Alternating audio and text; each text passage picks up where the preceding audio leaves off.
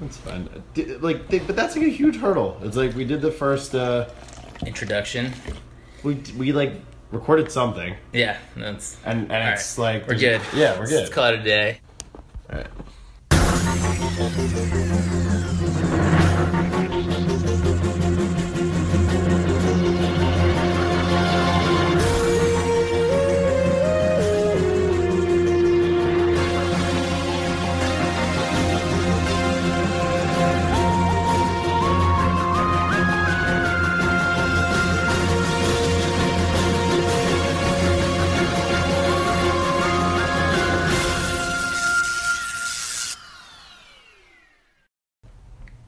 I think to start, we say who we are, why we're doing this. Don't feel like there's any time limit on this portion of it or any portion of it. We'll just kind of talk naturally about, I don't know, the kind of things we were talking about over the last 2 hours.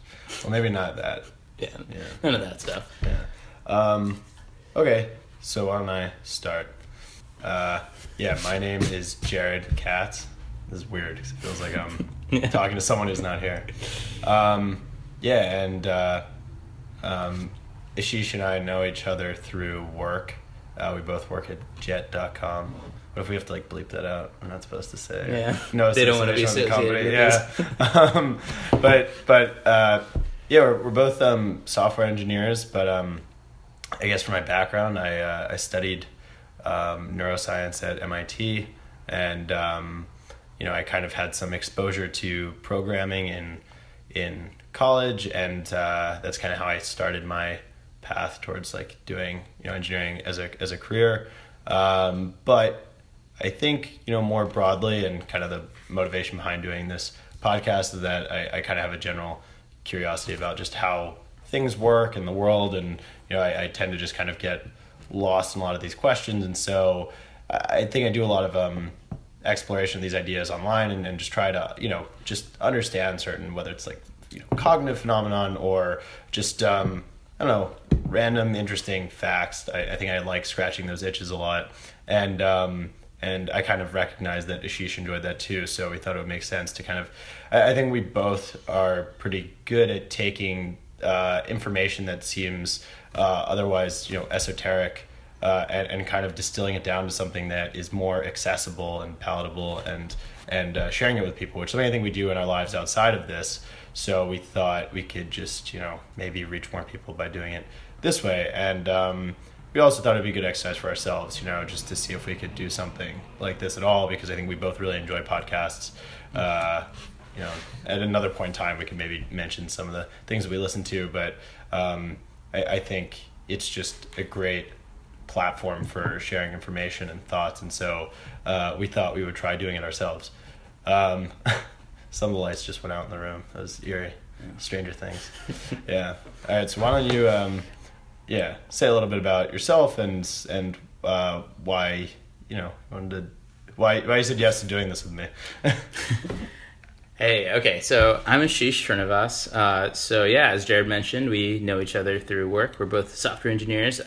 I went to Swarthmore College, where I was a math and CS double major, computer science, and so I kind of have a little bit less of knowledge of things like linguistics, psychology, things like that, but I'm very, very, very interested in all of them. So I've gotten into numerous kind of discussions with Jared about these topics where it's clear that I know a lot about it or he knows a lot about it, and we just really liked explaining these kinds of things to each other. So we figured, why not just put a mic on and see how other people think, how other people enjoy listening to us talk.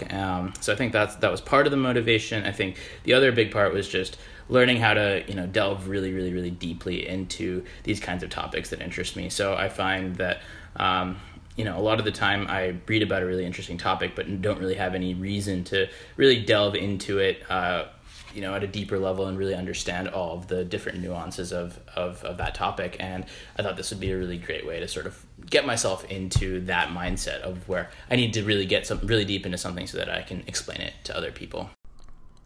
So I decided to record this brief interlude here just to point out that there was some content that we cut out from this first episode, and that included a discussion of a research paper about a man who fasted for 380 some days. So he wasn't ingesting anything caloric. He just had some micronutrients and vitamins and things like that, which I thought was fascinating that this person could survive without eating calories for that long. But I also realized that I didn't have a rigorous enough understanding of the medical terminology in that paper to really have a conversation around it that I think people would enjoy listening to, beyond just knowing that someone was able to survive that long without eating food. And then I also talked about this thing called sound localization in mammals, which is, their ability to figure out the direction that a sound's coming from. And this ran on for almost an hour, and I just thought that was a bit long for a first episode, which I wanted people to actually listen to completion. So we decided to cut that also, but maybe I'll revisit that at a later point in time. So what I've left here is Ashish talking about a topic that is pretty interesting, and I hope you guys enjoy it. So this is something called the facial feedback hypothesis. So I kind of stumbled upon this when I was reading this really excellent book called Blink by Malcolm Gladwell, where they were talking a lot about basically what facial expressions mean, how people have sort of looked at the human face and broken it down into hundreds and hundreds of different small little micro expressions that people can make, and tried to really categorize and understand what each of these little things mean. But something that was just briefly mentioned there was this idea of the facial feedback hypothesis, which is this idea that the expressions that you have on your face are not merely a reflection of some inner self, of some inner emotion, but rather can affect that emotion itself. So essentially that there is this feedback going on, right? So the same way that your Nest thermostat at home can kind of figure out exactly what the temperature is in your house and then adjust itself. There's this kind of same thing going on with your face and the emotions, right? So your face actually is contributing back to the emotions that you have. So there's kind of like two levels of the facial feedback hypothesis. There's sort of the weak level, which is saying that if you have an emotion and then you sort of express on your face the proper expression to go along with that same emotion, then it heightens that emotion for you, right? So if you are happy and you smile, then you become happier. So the weak version is kind of this complementary effect where it's like it amplifies the feeling that you were already having, and expressing it just kind of increases the effect of it. Exactly, yeah. And so what's the other version? The other version is a strong hypothesis, right? So you're very sad or you're just not happy at all. And then you just kind of make your face into, this idea of a smile, or what your idea of a smile is, then you will actually become happy. So that new emotions can actually be created just merely by expressing them on your face. So it's almost like the experience of the emotion is generated by the expression itself. Exactly. And so there's still, there's pretty strong evidence for the weaker version, that there is some effect that kind of feeds back, but the idea that you can do what your mom said and just turn that frown upside down and become happy just because of the mere act of smiling, there's not as much evidence for that, but people have been trying to do some of these. There's a great clip from there's a scene in this TV show. I don't know if you ever watched Party Down. No. It's all these people who are aspiring actors and writers in Hollywood, and they work for a catering company in LA, and so it's kind of like their job to keep them going. And there's this scene, this woman who runs a catering company is talking about being positive, and she's like, you gotta smile 100 times a day to be happy. And it was a bizarre thing to say, to force yourself to smile that much, and she's showing how to do it. And the guy's kind of being facetious. She's like, really? I thought it was 150. She's like, if you did 150, you'd go insane. That was really funny. Yeah, so, makes sense. But so I was actually talking to someone who suggested that perhaps this kind of relationship between the expression of the emotion and the emotion itself is actually just some sort of like, there's a concept in neuroscience of Hebbian plasticity, Hebbian learning, where they say fire together, wire together. So these two things happen at the same time. There's almost an association. So maybe you kind of develop these things simultaneously and they become inseparable in the sense of like, yes, the expression elicits the emotion, but only because historically you've expressed it when you've experienced it. You know what I mean? So it could be a little misleading to think that, purely the expression of the emotion is what elicits it. Because is that true your entire life? Or it gets to the point where your brain is so wired to associate that expression with the emotion that now they're so tightly coupled that if you make the expression, you'll feel it a little bit. Just an interesting concept worth noting. Yeah, absolutely. And none of these studies really try to break down that part of it about whether or not this is sort of a learned thing, or whether or not this is something very innate to people. Right.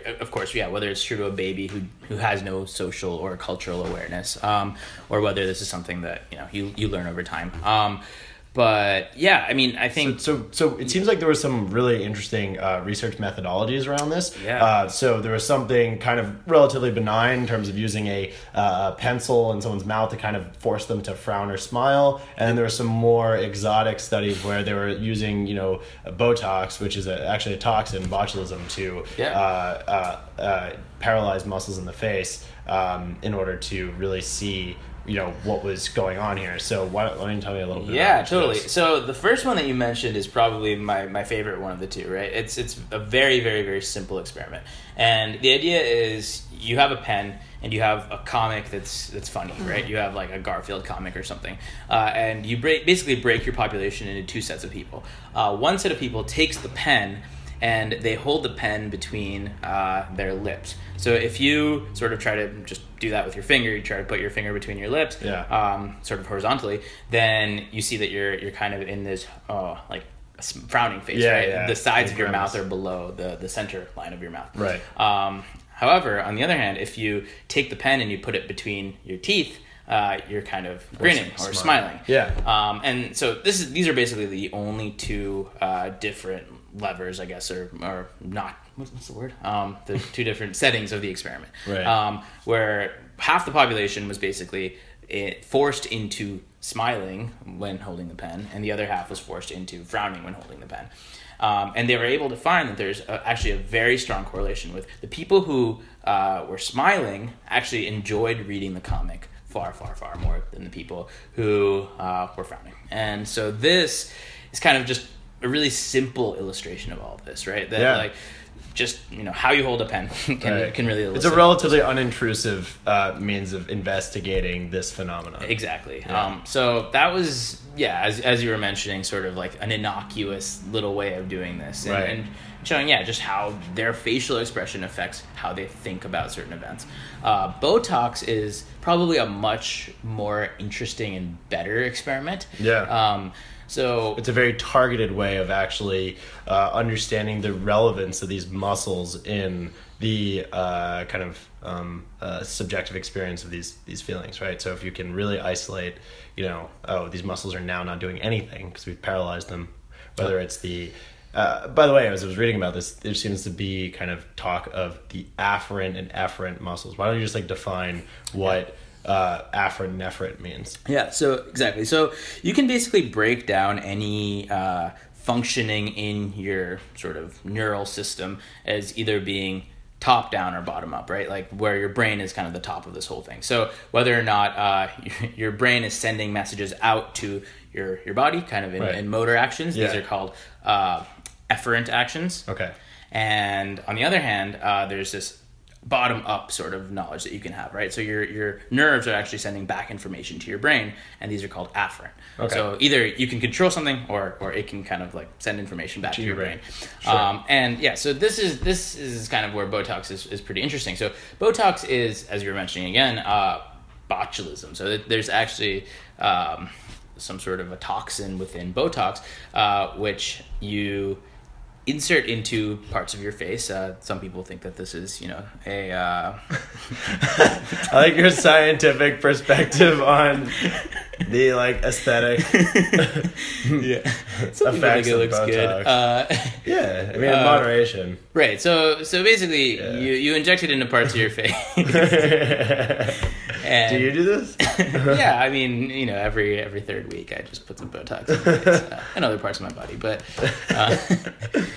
it basically freezes that part of your body. So all the information that really can be sent there is just the descending information or the efferent information, right? So if you're blocking the afferent, yes. So if you're blocking the sensory aspect, then only the motor aspect is possible. Exactly. So it's almost like you can make yourself do something, but you don't feel yourself doing it, which I don't think we really appreciate on a daily basis, that both of these things are at play, which is like, if I move my arm, I send a signal to do it, but I also have some feedback that I am doing it. And it would probably be very bizarre to, almost like if I had, laid on my arm for a long time and my nerve was pinched, like I would maybe do a motion, which has happened, right? Where you go to actually perform an act, but then you don't feel the feedback from it. It's a very jarring sensation to not feel that.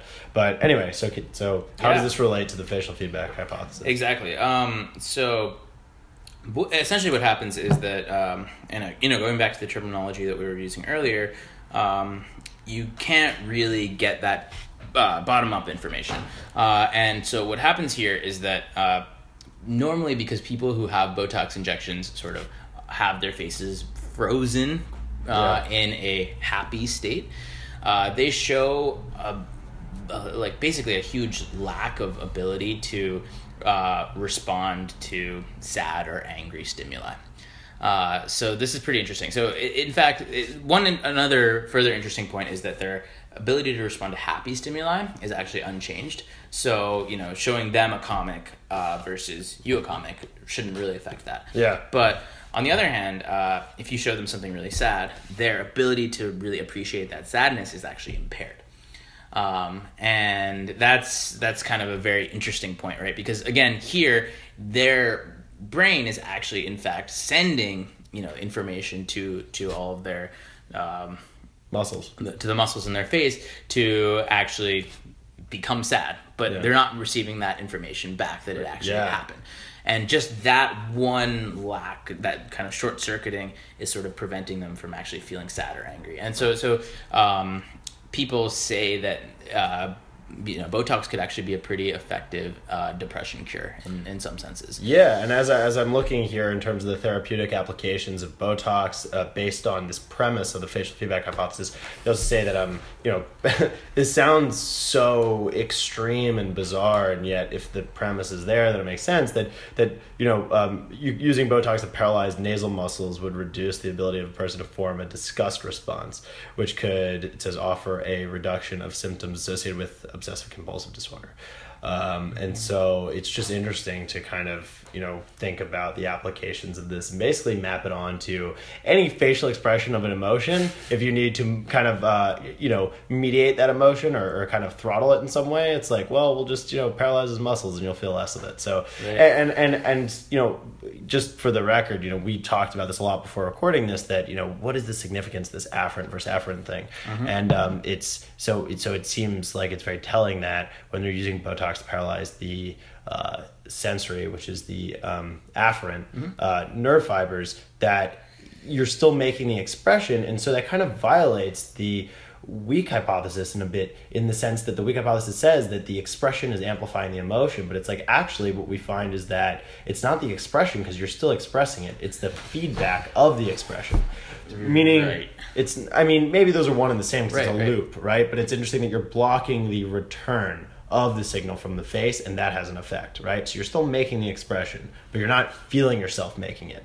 And so it seems like the significance is not feeling yourself making it, blocking that loop is really what caused the problem. So I guess it still raises the question of, if you were unable to make the expression, if you're actually unable to do it at all, what does that tell us? Would that be a more significant kind of a subjective impact? Meaning, like, would you feel the emotion less, or would you feel it a little more? Does the afferent or efferent play a larger role in the facial feedback hypothesis? And it seems like most of the research focuses on paralyzing the afferent. Right, the return. So it'd be interesting to kind of explore what would happen if you block the outgoing signals. Yeah, that's a very interesting point. And so this, I think what you're referring to is what would happen if we could find out a way of like blocking both, right? Of stemming it and saying even the efferent sort of signals are also blocked as well. Yeah. I think that would be very interesting and probably room for further scientific exploration. But Yeah. I actually was trying to think of ways that could be done and was not able to, obviously. Yeah. Yeah. But we should. I wonder if I could think of something. I'll think about it a little bit more. And then We'll design an experiment. I'll design an experiment, bring it up on this podcast. Well, no, I'm glad we got to talk about both of these things, and I feel like this kind of forced us to learn these topics a bit more than we would have otherwise. Oh, yeah. And I want to continue to kind of go through this to kind of do this project of learning about these topics and teaching them to each other and kind of letting other people tune into our dialogue around these really interesting concepts that are out there that don't necessarily have a directly applicable, I was going to say applicable application. Don't exactly have an application in our day-to-day lives or relevance to maybe the work we do or whatever, but they're still interesting. And I think that that's kind of, something that we both find immensely satisfying is exploring these things that are interesting that aren't necessarily applicable or relevant to what we do or even our day-to-day lives. But, it's just cool knowing that this is how the world works and these are things that exist. And I want to keep doing this. Yeah, absolutely. Yeah. All right, cool.